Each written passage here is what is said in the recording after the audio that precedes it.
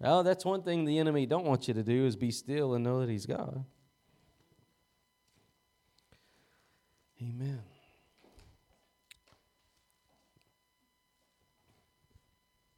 Well, praise the Lord. Well, I tell you what, let's go ahead and open with Psalm 46. I think God's dropping that in my spirit.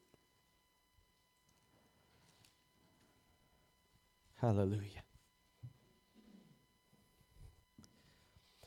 Tonight, one of the things that we want to make sure that you're aware of as well before we begin, I forgot to make an announcement today, but we are going to do baptisms next Sunday. So we have a couple of people in line to be baptized, and if you're wanting to join the parade of people that are getting water baptized on next Sunday, it's a great way to celebrate Easter. Amen. I mean, the best way to celebrate Easter is, to be saved. Second best way, be water baptized. Amen. Third best, be Holy Ghost baptized. Amen. Next best thing would be to go to glory. Amen. Amen. I remember Brother Bill, he used to help out in pastoring here before I came. Brother Bill Wadsworth, he went to glory on Easter Sunday afternoon. Yeah. He was preaching at a little country church south of here. Preached that morning, went home that afternoon, went in his backyard, and went to glory. How about that? Amen. Preach that morning, eat lunch, go in your backyard, shut the backyard door, and open heaven's door. Amen. Hallelujah. So anyways, it's a great opportunity we have. He was a great man of God. He was over the prisons for Bossier Parish whenever I was preaching out there in the prison, so I got to know him. Precious man of God. So Psalm 46 we'll open up with, Psalm 46, and we're going to get into the Word tonight. We are grateful to be here on Palm Sunday. Communion, for those of you that didn't get a chance to take it yet today, or those that need to take it again. It's okay. Amen. All right, praise the Lord. Psalm 46, let's go ahead and pray, and then we're going to get started. Heavenly Father, we bless you tonight.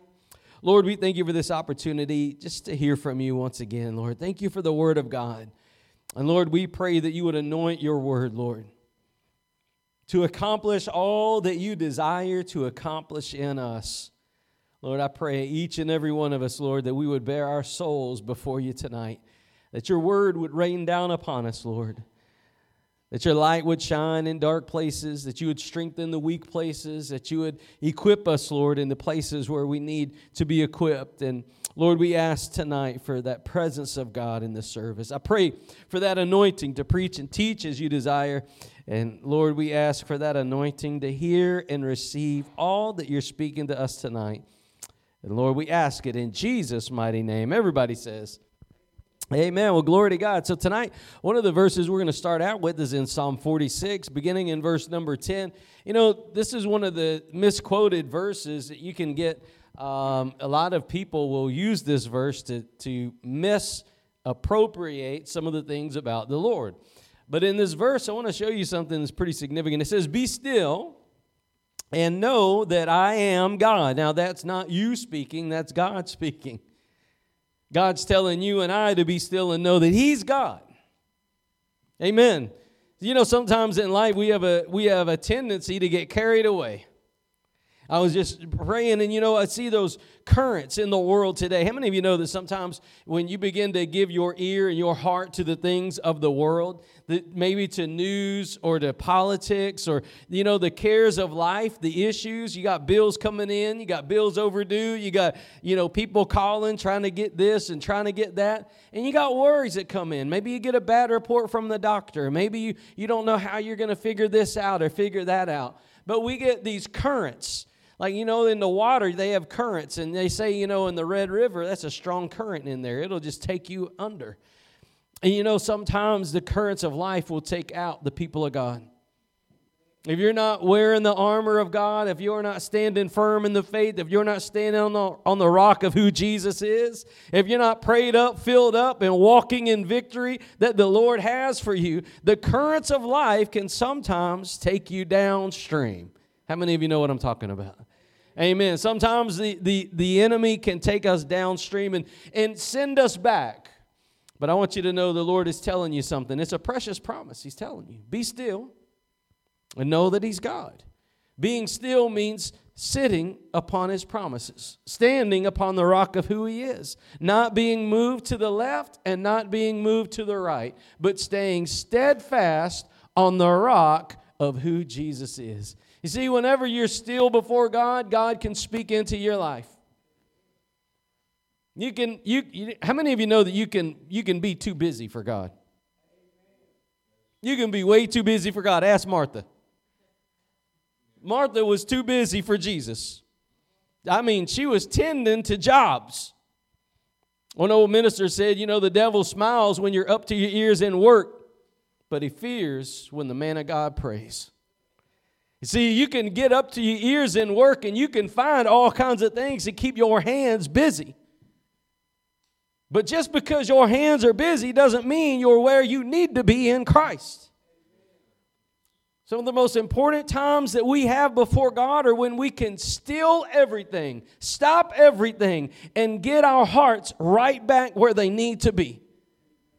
You see, Mary and Martha represent this in a most beautiful way. Martha was tending to business. She was sweeping, she was cooking, she was taking care of dishes, she was making sure this was done and making sure that was done, and she was doing it all in disobedience. How about that? Amen. How many of you know that you can work yourself into disobedience? It is possible to work yourself into disobedience. You know, Elijah, whenever he was running from Jezebel, he was running and he went out to that mountain. He went into that cave, and the Lord began to speak to Elijah when he stopped running. He stopped running. He stopped fighting. He stopped working. He stopped everything, and he got alone with God in that mountain. And that's when God spoke to him, and that what God spoke to him in that still small voice, it wasn't in the wind, wasn't in the fire, it wasn't in the earthquake, it was in that still small voice. He was able to get a word from God because he finally stopped running. He finally stopped moving. He finally stopped working, and he just sat there before God, and then God spoke. And the word that God gave him changed his life. He was ready to die. He told the Lord, take me out. I failed mission. I'm done. How many of you have been in a place like that? Where you just feel like, this is not the way it's supposed to be. This is not the way it's supposed to be. I'm just ready to go home. I'm just ready to go home. Well, I got news for you. We're not ready for you to go home yet. You'll go home and the Lord's ready to take you home. Until then, you need to get right with God so that you can get into the business that God has for you. It is time for the church to get back into that still, small voice of God, getting that direction back, getting our priorities right. Sometimes the right priority is less work. Telling you, sometimes the right priority is less work. So he says, be still and know that I am God. I will be exalted among the heathen, and I will be exalted in the earth. God is telling you here to know him. To know him. Not know about him. To know him. You know that the devil quotes scripture. The devil knows about God. Once lived in glory. But he doesn't know God in an intimate way the way that we do. In a communion way. A way of abiding in Christ. And I want to tell you tonight that no matter how much you're working, no matter how much you know in your head, and no matter what you've done in the past, nothing can make up for a lack of communing with God. Nothing can make up for a lack of abiding in the vine. Jesus said it that way in John 15. If you abide in him and he in you, you will bear much fruit. But if you don't abide in him, you can't do anything. In other words, if what you do is not done through that abiding relationship with God, anything you do is basically worthless in God's eyes. God's looking for somebody to wait upon him, to be still before him, and to know he's God. Do you know that he's God right now? Do you know that he's God in your life? How many of you need God in your health? Amen. How many of you need God in your nation? Amen. How many of you need God in your home? How many of you need God in your church? Come on. How many of you need God in between your ears? Come on. Sometimes we need to stop and be still and know who our God is. We go around and we complain about politics, and we complain about the nation, and we complain about the things in our life, and we complain about our family, and we complain and complain and complain instead of stopping and being still before God and knowing who He is. Amen. God is not in a panic right now. They're saying right now that our dollar, our money system in America is crashing. Do you think God's worried about that? You think God's biting His fingernails? Oh, we got the wrong guy in office. Or, oh, we got the wrong people in Congress. Or we got the wrong people running the banks. We got the wrong people here and the wrong people there. God's not biting His fingernails. God's not in a panic right now. God's got a plan, not panic. It's one of the things that I believe that the Lord wants us to get into tonight is to know and understand He's got a plan in motion right now. It may look like the enemy is running this thing, but he's not. God's got a plan, and that plan is in motion right now as we speak. Amen? So one of the things I believe that we want to look at here is to be still and know that He's God. So turn with me, with that said, into 1 Peter chapter 4. Let's go all the way back into the New Testament, right past Hebrews, and let's get into 1 Peter chapter number 4. 1 Peter chapter number 4. Be still and know that He is God. 1 Peter chapter 4, we're going to move down to verse number 7 tonight.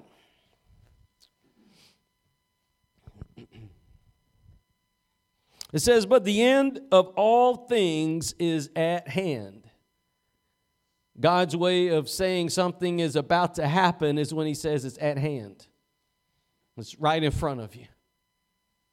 He says, the end of all things is at hand. Be ye therefore sober and watch unto prayer. Be ye therefore sober and watch unto prayer. The all things that is coming to an end, I want you to know that the things of the world that we're in right now, the world wants everything to move into a utopia.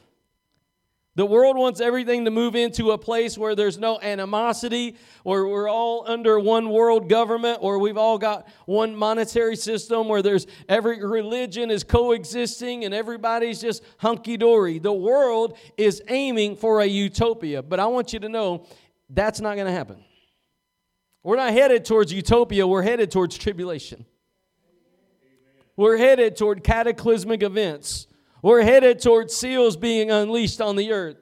We're headed towards the bowls and the vials being unleashed on the earth. We're not headed towards utopia. We are headed towards tribulation. Those times are right around the corner. Some people believe that we're already in it. We're not already in it because God's going to take out the church before He pours out the judgment on the earth. Just like He took Noah into the ark before He rained down. Just like He took Lot out of Sodom and Gomorrah before He rained down fire and brimstone. Just like He's always done, He will remove His people before He brings His judgment. And He is going to bring judgment on the earth. The end of all things is at hand. That means the tribulation is on its way. This earth has rejected God and rejected God and rejected God. And God's going to pour out judgment upon the earth. The end of all things is coming. World leaders can't stop what God's about to do. Doesn't matter who gets in office. You want to clamor for your right person. You want to, shout out for the right person. They can't stop what's coming. Because the Lord is coming soon.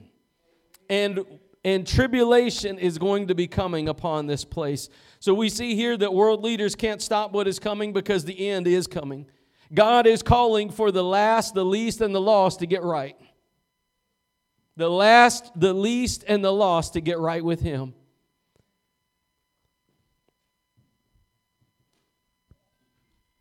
Y'all know what that means? That means God's not satisfied. It means that God's not satisfied with where we are. God's not satisfied with where the church is right now. God's not willing that anybody perishes. God's not willing that anybody dies and goes to hell. God's not willing that anyone dies in a state of depression. God's not willing that anybody dies from an overdose of drugs. God's not willing that anybody dies from a sexual disease because they've been sexually immoral. God's not willing that anybody dies and goes to hell. God is sending the church out to the last, the lost, and the least because God cares for souls. And He's sounding out the alarm to the church because the end of all things is at hand. It is time for the church to get in on this mission that God has. Because in the twinkling of an eye, everything's going to change. You may think nothing's going to change. You may think that preachers has been preaching this forever and you're just going to wake up tomorrow and everything's going to be the same. But I'm telling you, the Word of God says in 1 Corinthians 15, in the twinkling of an eye, everything's going to change. And on that day, you better be right with God. You can think what you want to think about me. You can think what you want to think about the church. But I'm telling you, I don't care. I don't care what you think about me, and I don't care what you think about our church. I care about your soul, and you better be right on the day that the trumpet sounds, because in the twinkling of an eye, you're not going to have time to repent. You're not going to have time to do anything. The twinkling of an eye is faster than the eye blinks. I believe Chuck Missler said it's like 1/100th of the blink of an eye. That's fast. You won't even know that the trumpet blew. It's just going to blow and everything's going to be different. I don't even think we're going to just realize that we're floating up in the air. We're going to be instantly changed from this corruptible into incorruption.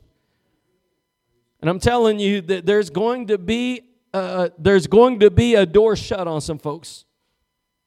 You know that there's 10 virgins Jesus talked about in Matthew. 10 virgins, and 5 of them didn't make it because they weren't ready when the bridegroom came. They weren't ready. And you know, there's a lot of people today that aren't going to be ready.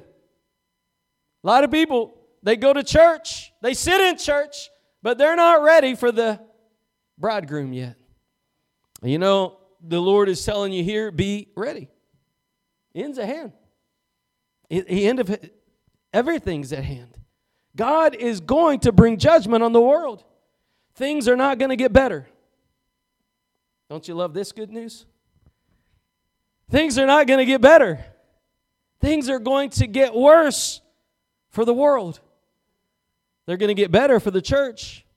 Because in that moment when the trumpet sounds, the cares of this world are going to be no more upon you. But for those that are not right, they will be left behind, and they will be fending for themselves in a land of tribulation and torment and torture. It says in this verse number 7, it says, the end of all things is at hand. Be ye therefore sober and watch unto prayer. Be ye sober. So God's telling you the end of everything's at hand. This is a serious matter, so start getting sober. Sober from what? Alcohol? Sure. You want to take it in a literal sense, this is exactly what it means. Be sober from alcohol. Abstain from alcohol. Doesn't matter what you want to say, arguments against you. Jesus did not drink wine. Jesus is unfermented. Jesus is unleavened. He is our Passover. Passover is with unleavened bread. There was no leaven found in Him. He offered Himself as a pure sacrifice. There was no leaven in Him. Leaven in the Word of God always represents sin, and leaven is what makes grape juice become alcoholic wine. So, yes, abstain from alcohol. We could get into that, but we just going to leave that where it is. Just no, God, yeah, that's part of it, being sober. But you know, it goes deeper than that. It's not just alcohol. Alcohol is a picture of what God's talking about. How many of you know that you can be intoxicated with the things of the world? You can be intoxicated with the things of life. You can be intoxicated with news. You can be intoxicated with the stock market. You can be intoxicated with your retirement. You can be intoxicated with friends. You can be intoxicated with sports. You can be intoxicated with video games. You can be intoxicated with doctor's reports. Oh, this doctor said this, and this doctor said this, and this doctor said this, and this doctor said this. Sober up. Look what God says. Sometimes we can get carried away with reports from all the other people in the world and not God. And God says, be sober. Abstain from anything that influences you that is not of God. You hear that? Abstain from everything that influences you that is not of God. It'll keep you from being dry and complacent. I want to tell you tonight that God's desire is to keep you from being dry and complacent. Amen? God's desire is to keep you from being dry and complacent. But if you allow the world to influence you, dry and complacent you will become. You cannot be right with God and full of the world at the same time. God said it that way. He said, if you make yourself a friend of the world, you've made yourself an enemy of God. You can't have the world and God at the same time. Some of y'all need to make your decision. You're riding the fence. You're riding the fence. Why is it that you are the one that can be the friend of the world and not anyone else? And still think that you're right in God's eyes? No. See, the world needs God. The world doesn't need a friend. It's got a friend in Jesus. He's a friend of sinners. And what the world needs is Jesus. Amen? That's what the world needs is Jesus. We have a lot of people that believe that they can get into that gray area. They can play on both sides of the fence. They can do what they want to do and what is right in their own eyes. But I want you to know God's not open for interpretation. He doesn't say, well, look at the word and take it however you want to take it. He doesn't say, well, look at the word of God and, do what you want to do. Do what you want to do. God doesn't say that. God said, obey His commandments. He never says for us to do what we want to do. He says, obey my commandments. He's the one that tells you how to live a blessed life. How do you live a blessed life? Obey His commandments. The reason you don't have joy, the reason you don't have the fullness of God anymore, the reason you don't have the joy of the Lord swelling up in your soul like those fountains of living water is because you're not obeying His commandments. The Word of God says in Galatians that God's not mocked. Whatever you sow, you'll reap. If you sow to the Spirit, you're going to reap of the Spirit life everlasting. But if you sow to the flesh, you're going to of the flesh reap corruption. This is a truth and a promise from God. It's like a boomerang. You sow to the Spirit's going to come back to you. You sow to the flesh, guess what's coming back? Flesh. That's why a lot of people don't have victory. That's why you're mad. That's why you're angry, bitter, offended. That's why you have fear, panic, depression, and darkness. Is because we're sowing to the flesh. If we'll stop sowing to the flesh, repent of that, and turn to God and begin to sow to the Spirit, we'll see God move in our lives. Amen. Abstain from anything that influences you. Under the influence. God doesn't want you to be under the influence of anything worldly or demonic. God doesn't want you to be under the influence of anything worldly or demonic. God's called you to a higher purpose. God's called you to walk under the influence of the Holy Ghost. You have to choose who's going to influence you. Is it going to be God and the Spirit of God, or is it going to be the world and the demons that are infesting this world? You're going to be influenced by one or the other. Every person's influenced by one or the other. But you can't ride both fences. You got to be on one side or the other. Grass is not greener on the other side. God said, I put before you life and death, blessing and curses. And He tells you which one to choose. But know beyond a shadow of a doubt, there is a line in the middle that you can't ride down. Jesus will spew you out of His mouth. He said, if you're neither hot nor cold, you are what he calls lukewarm. And he will spew you out of his mouth. So therefore, we can say on the authority of the Word of God, you cannot ride the middle road. You have to be right with God or right with the world, but you can't do both. How is it that the world can get along with us, but it couldn't get along with Jesus? It says in John chapter 7 that the world crucified Jesus because he testified that the world was evil. Do you testify that the world's evil? Or do you give the world a pat on the back, the shoulder to cry on? Oh, I know, God's so mean. I know, God's so mean. And those people that follow God, they're so mean. I mean, they're so rigid. They won't just compromise just a little bit. They won't lower the standard just a little bit. They keep that standard so high. Who do they think they are? Well, God's standard is high, isn't it? And He's calling you to come up to His standard. In these last days, God says that the end of all things is at hand, and He's calling on the church to get sober. Why do you think that God's calling on the church to get sober in the last days? Ask yourself this. Why is God calling on the church to get sober in the last days? You know why? Because the world influences the church today more than ever.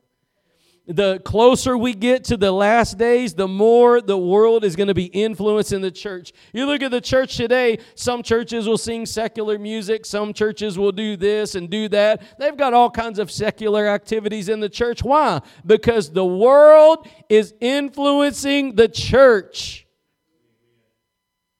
Jesus said if He didn't come back soon enough, even the very elect would be deceived. There's coming a deception on the earth, and it's already started in the church. Many people today are believing that they can serve God and mammon at the same time. But don't we always say, you can't serve two masters? Can you serve two masters? Or did Jesus lie? Did you figure out a way to do it? Did you figure out a way to do it? Did anybody figure out a way to do it? No, because Jesus is not a liar, is it? God's not a man that He should lie. Amen. What Jesus said is the truth. We can't serve two masters. We have to choose the one in whom we'll serve. We have to choose the one in whom we love.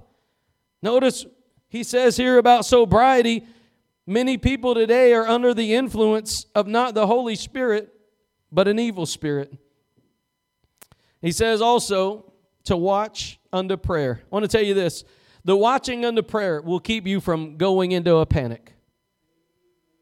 You look at the news today and you look at all the worldly events and you look at maybe a doctor's report and you look at your retirement and you look at all these things, panic will set in. You know why? Because whenever your eyes drift away from the Lord Jesus Christ, you will not have peace. You'll have panic. The way to peace is prayer. But you see, the enemy knows that, and he will do everything he can do to keep you from prayer. Now, I want to tell you, I don't know when the last time is that you knelt down before an altar. I don't know when the last time is that you got down on your face before God. You might say, well, I can't get on my knees, Pastor. Well, you can get on your knees in your heart. Maybe you can't get on your knees physically, but you can get on your knees in your heart. But when was the last time you poured out your heart and your soul before God? When was the last time you shed tears before God? Do your tear ducts work? If our tear ducts don't work, that's one thing. But if our tear ducts work, surely we can shed tears before God. He is God Almighty. He says, watch unto prayer. What it's telling us here is the watching that He's talking about is to not be moved by the issues of life, but keep ourselves still before God in prayer. If you don't do this in the last days, you'll panic. I told you this because I'm telling you this for a reason. Things are not going to get better. Things are not going to level out. Spiritually, things will get worse.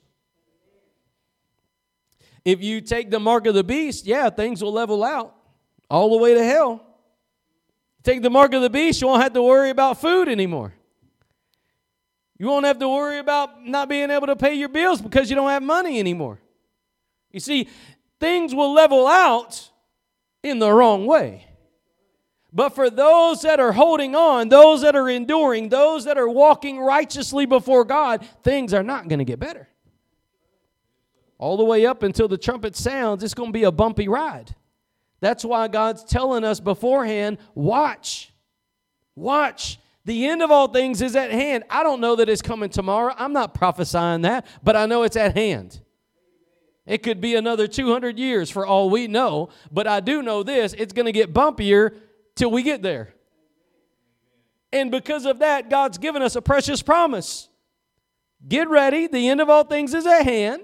Be sober. Be sober. Don't let the world influence you. Don't let the world influence you. Don't let the lies of the enemy influence you. Don't let a bad report influence you. Don't let other people influence you. Be influenced by one voice alone, the voice of God. Be still and know that He's God. You don't even have to listen to me. How about that? That might make some of y'all happy. You don't have to listen to me. I don't care. But you need to listen to God. You better be still and know who He is. You better be still and know His voice, because your soul matters to God. And your soul's going to spend eternity somewhere. And God loves you so much that He took everything that was separating you from Him, and He nailed it to His own cross. He bore it in His own body. He shed His own blood to remove every hindrance. Because God loves you so much, He did that. And He's calling on you to abstain from every worldly influence so that you can be influenced by God. You cannot have it both ways.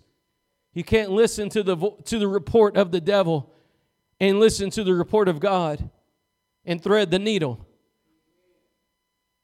See, whenever God sent the nation of Israel out, Moses, he sent out the 12 spies into the land. Moses sent 12 spies into the promised land. 10 of them came back with a bad report. 2 of them had a good report.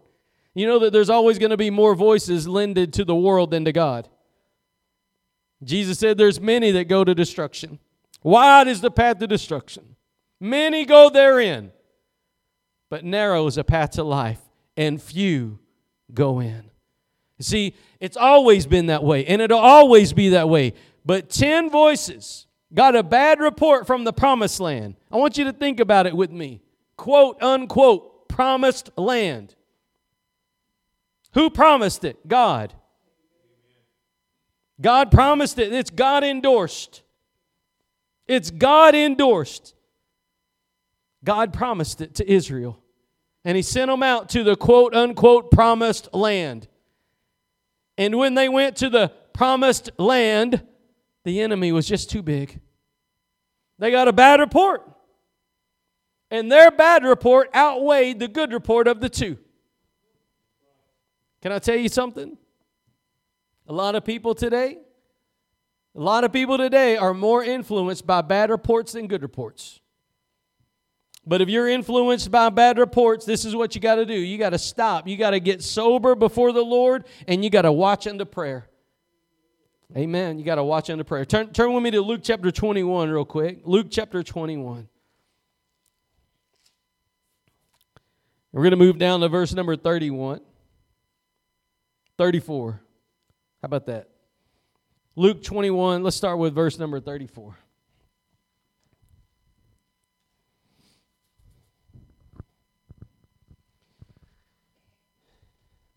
It says, take heed to yourselves, lest at any time your hearts be overcharged with surfeiting, which means excess.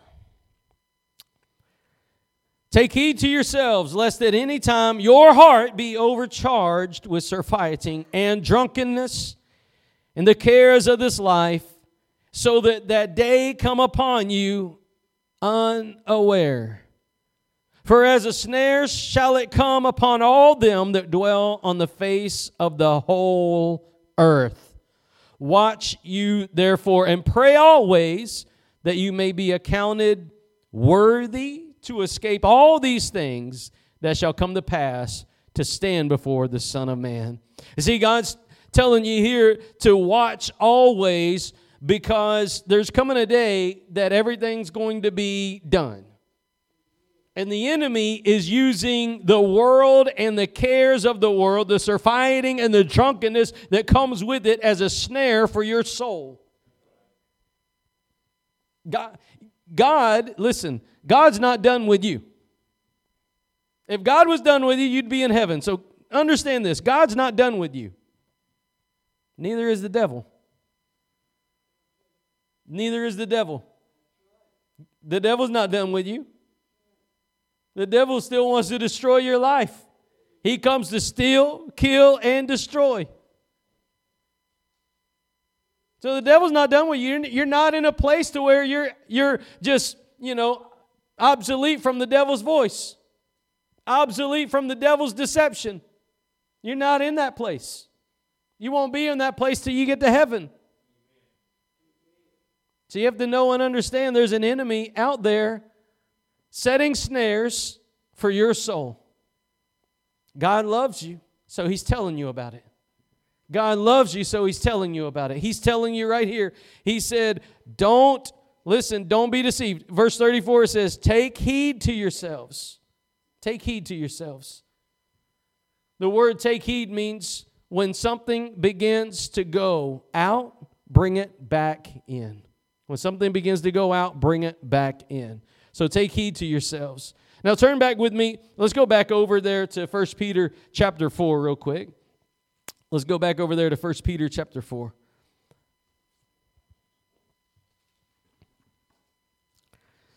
This is where we were. It says, the end of all things is at hand. Be ye therefore sober and watch unto prayer. The next verse of Scripture says this, and above all things. It's kind of unique how God pairs these things up. You need to pay attention when God pairs these things up. Look at what He says. And above all things, have fervent charity among yourselves, for charity shall cover the multitude of sins. I tell you something. How many of you remember the Lord's Prayer?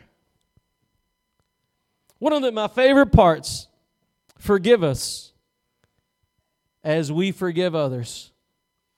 Forgive us our trespasses as we forgive those that trespass against us. Forgive us our debts as we forgive those that are indebted toward us.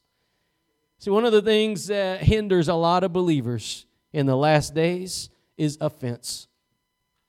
Offense. Offense is a snare. Offense is when you have more vested in your pride, your dignity, your name, your respect, your way, your vision, your truth. Pride comes. It's a snare. But I want you to know the enemy will use anything he can to distract you and divide the church. And he will get you offended if need be, to get you off target. The enemy will highlight grievances. You know what a grievance is? They tell you at some jobs, file a grievance if you need to. File a grievance if you need to. Have you filed a grievance against another member of the church? Maybe you need to file it before God instead of taking it out on them. See, one of the things that we see here in the Scripture, it says that charity, now that's a King James word for love. Charity shall cover what? Multitude of sins. Do you mean that God will forgive someone else's sin because of you loving them? No, that's not what it means. It means when they sin against you.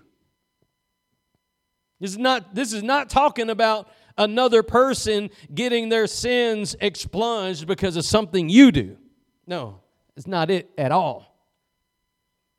God is saying He's calling upon you to display charity or love when someone does something against you. Charity covers someone's sin. Charity says, you know what? I'm sure they didn't mean it like that. And someone says, no, they definitely meant it like that. Charity says, well, bless their heart. They just don't know me. No, they know you. They really know you. And charity says, well, maybe they'll get to know me better. You know, charity just keeps giving the benefit of the doubt. Do you know that God gave you charity? The Bible says God so loved you that He sent His only Son to the earth to die on the cross for you. And charity looks at someone else and what they've done to you. Charity looks at them and overlooks the fault. Charity looks at them and overlooks the fault.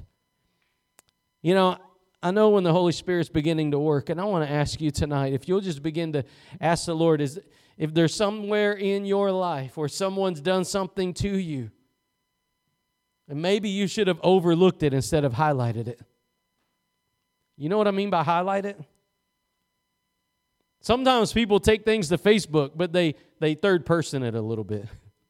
Someone called me a this. Someone forgot to thank me. Someone, you know. If you're one of those people that doesn't thank me, I just want to tell you, take your grievances to the Lord. Take your burdens to the Lord. There's a right way and a wrong way to handle problems. And the wrong way to handle a problem is to highlight a grievance. Here in this verse, God's calling us to use charity to cover one another's faults. Come on now. Use charity to cover one another's faults. Did somebody hurt your feeling? Did somebody do you wrong? Did somebody forget your birthday? Did somebody not call you? Did somebody not write you? Did somebody not smile at you? Did somebody just not appreciate you?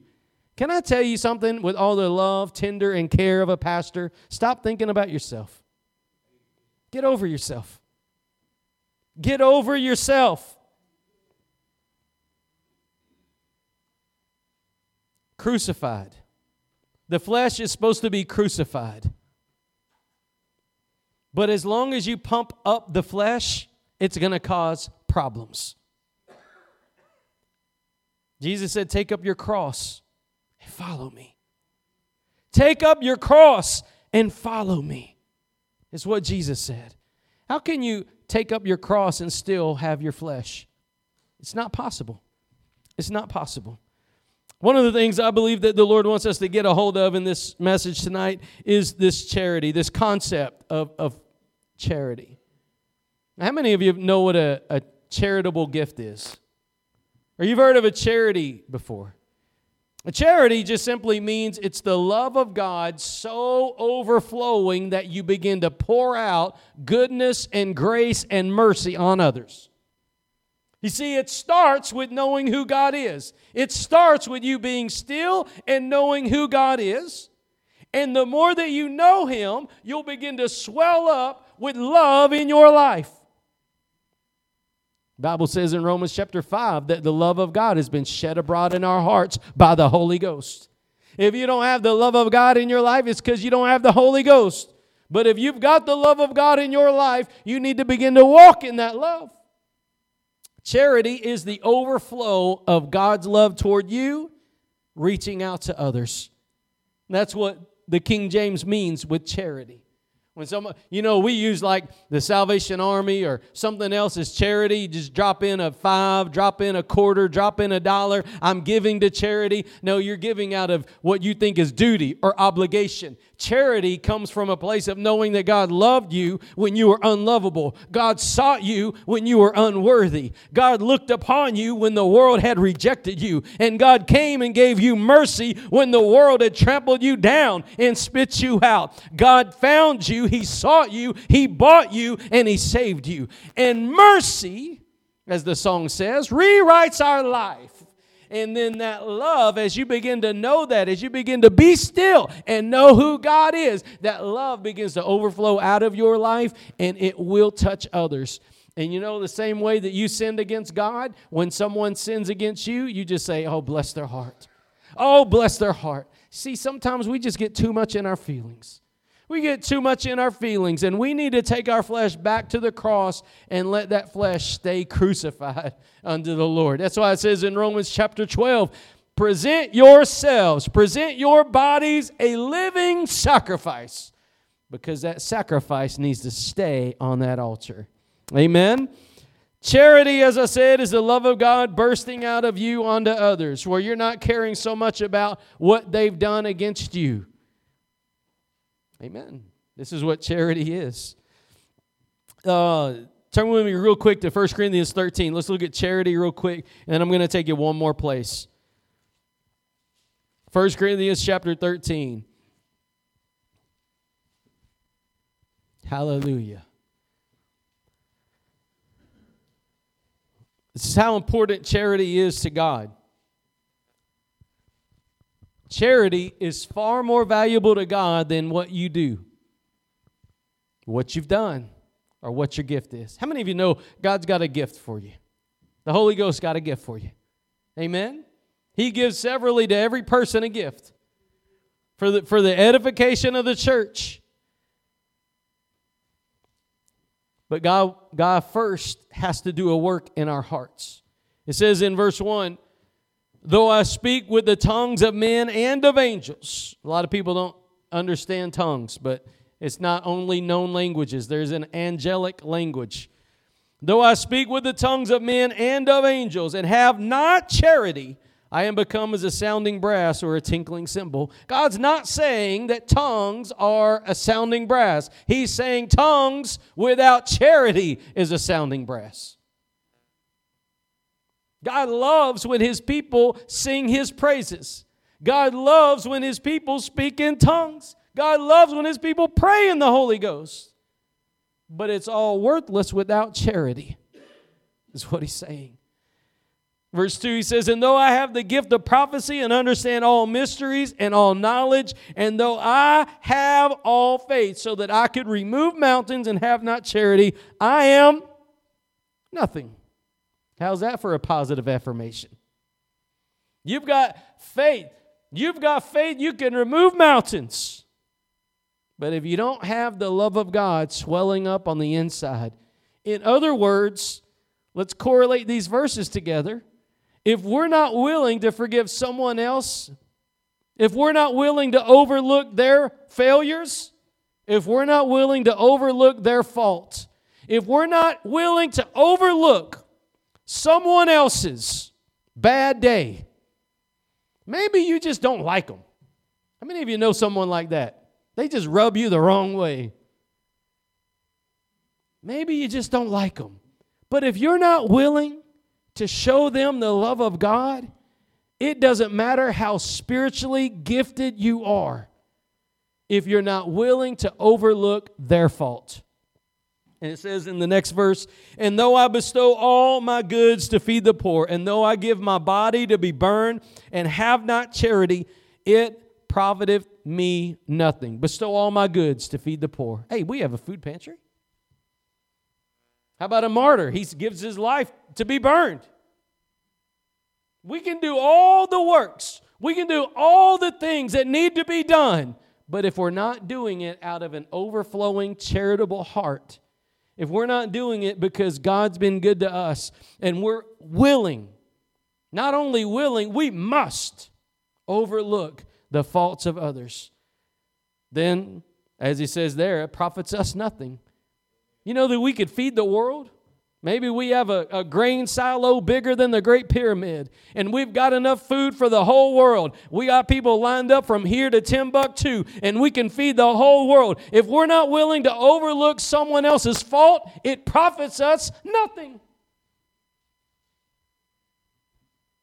That's what the Bible says. And it all goes back to the Lord's Prayer. Lord, teach us to pray. And the Lord brought it right down into forgiving us our debts because we're willing to forgive others. And this charity, I believe God's looking for. There's a reason why God ties these things together in 1 Peter chapter 4. You know why? Because the enemy is setting snares for the church. In the last days, he ties these things together. In the last days, he said, the end of all things is at hand. Be sober, watch unto prayer. And then he starts talking about love, charity, covering one another's sins. Why? Because the enemy is setting traps for your soul to get you to focus and highlight a grievance against others. You know, Peter had this opportunity. A man, Simon the sorcerer, he tried to buy the Holy Spirit from Peter. Give me this gift so that whoever I lay hands on, right, can receive the Holy Ghost. This man had bitterness in him. And Peter rebuked him, and Peter said, there's a root of bitterness in you. See, bitterness will grow in you, and it shows whenever you're not willing to forgive someone. Last place I want to take you to is 1 Peter chapter 5. 1 Peter chapter 5. We were in 1 Peter 4. Let's move over to 1 Peter 5. We're going to pick up the same theme of sobriety again in verse number 8. Be sober. Verse number 8, 1 Peter 5. Be sober, be vigilant, because your adversary the devil, as a roaring lion, walketh about, seeking whom he may devour, whom resist steadfast in the faith, knowing that the same afflictions are accomplished in your brethren that are in the world. The word here, vigilant, means keep awake. Keep awake. Be sober, be vigilant, means stay where you're not influenced from the world. Stay where you're not influenced from the things of life.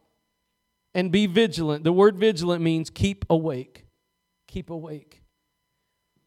You know, a lot of people today are not awake. A lot of people today are not awake. They're under the influence of the enemy. And instead of watching unto prayer, they're in a panic. They're under pressure. They're into politics. But the Lord is pleading with our souls today. The Lord is pleading with our souls today to come to Him and ask Him to do a work in us that we may remain sober in the last days. The enemy's desire is to set a snare. The word snare means trap. It's King James for trap. The enemy's desire is to set a trap for your soul. And one of the easiest ways he can set a trap for your soul is to get you to be mad at somebody. If your enemy is in flesh, if your enemy has a social security number, right? It's not your enemy. The devil's your enemy. And if he can get you to get bitter at somebody, if he can get you to get mad at somebody, if he can get you to hate somebody, he's got you. That's how he gets people. And he's seeking to destroy people. And one of the things that the Lord calls you to do is to be vigilant and be sober, because your adversary is looking for someone to devour. And he devours many people through getting them bitter at one another, unwilling to use charity to overlook their faults and their failures. Let's say it like this. Not everybody's as good as you. Not everybody's as great as you. Not everybody does it as good as you. But you're still called to love them. You're still called to love them. You're still called to overlook their faults. You're still called to overlook their failures. You're still called to operate in grace, because God's done a work in you and God wants to do a work in them. Amen? How many of you are willing for God to do a work in you so that God can do a work in them? Amen. God wants to do a work in them. God wants to do a work in them, and He'll use you to do it. I believe this is God giving us wisdom for the generation we live in. We live in a wicked generation. We live in an ungodly generation. And we live in a generation where people's hearts are getting full of the wrong spirit. One of the most important things we can do is let bygones be bygones. Forgive those that trespass against us. Don't hold on to grievances. Hold on to Jesus. Let charity overrun you, because grace has washed you clean. Tonight, if God's dealing with you tonight, I want you to know that He loves you and He cares for you and He brought this word just for you because He doesn't want you to be distracted or divided in the last days. God doesn't want you to be distracted or divided in the last days. God wants you to come. God wants you to come. This evening, if you would pray with me, we're going to close right here and give you an opportunity to come to the altar if you need to. Father, I bless you tonight. I thank you, Lord, for the opportunity to preach your word. Lord, thank you for each and every person that's here tonight. Lord, I thank you for the message that's gone forward tonight. Lord, I thank you, Lord, for a people that love you and want to draw near to you tonight. I thank you, Lord, for this opportunity that we have to see you do a work in us and through us. And Lord, I pray that you would begin to do that work in our lives even this very night. Lord, we ask that you would set us on the right path. That we could, as that Psalm 46 says, be still and know that you are God. Lord, we ask tonight that you would search our hearts, try us. See if there be anything in us where unforgiveness is harbored. Maybe things didn't go according to our plan. And you're showing us even this very night, Lord, that we need to let go. We need to let go of failures. We need to let go of frustrations. We need to let go of pride. And we need to know you and know that you're God. Lord, I ask tonight as we open these altars that you would bless, beyond a shadow of a doubt, that you would pour out your Spirit, that you would bring a refreshing, that you would bring a work of restoration, Lord, to the souls that are willing to come and pray at these altars tonight. Lord, do a work of restoration in us. Lord, help us to not be distracted. So many people tonight, Lord, we've been distracted. We've been up and we've been here and there. Our thoughts have run here and there. But Lord, right now, Lord, do a work in us. Do a work of restoration. Lord, every soul that comes, I pray that you would refresh them. In Jesus' name. In Jesus' name. We're going to open up our altars right now, give you an opportunity to come to the Lord. And let the Lord do what He needs to do in you.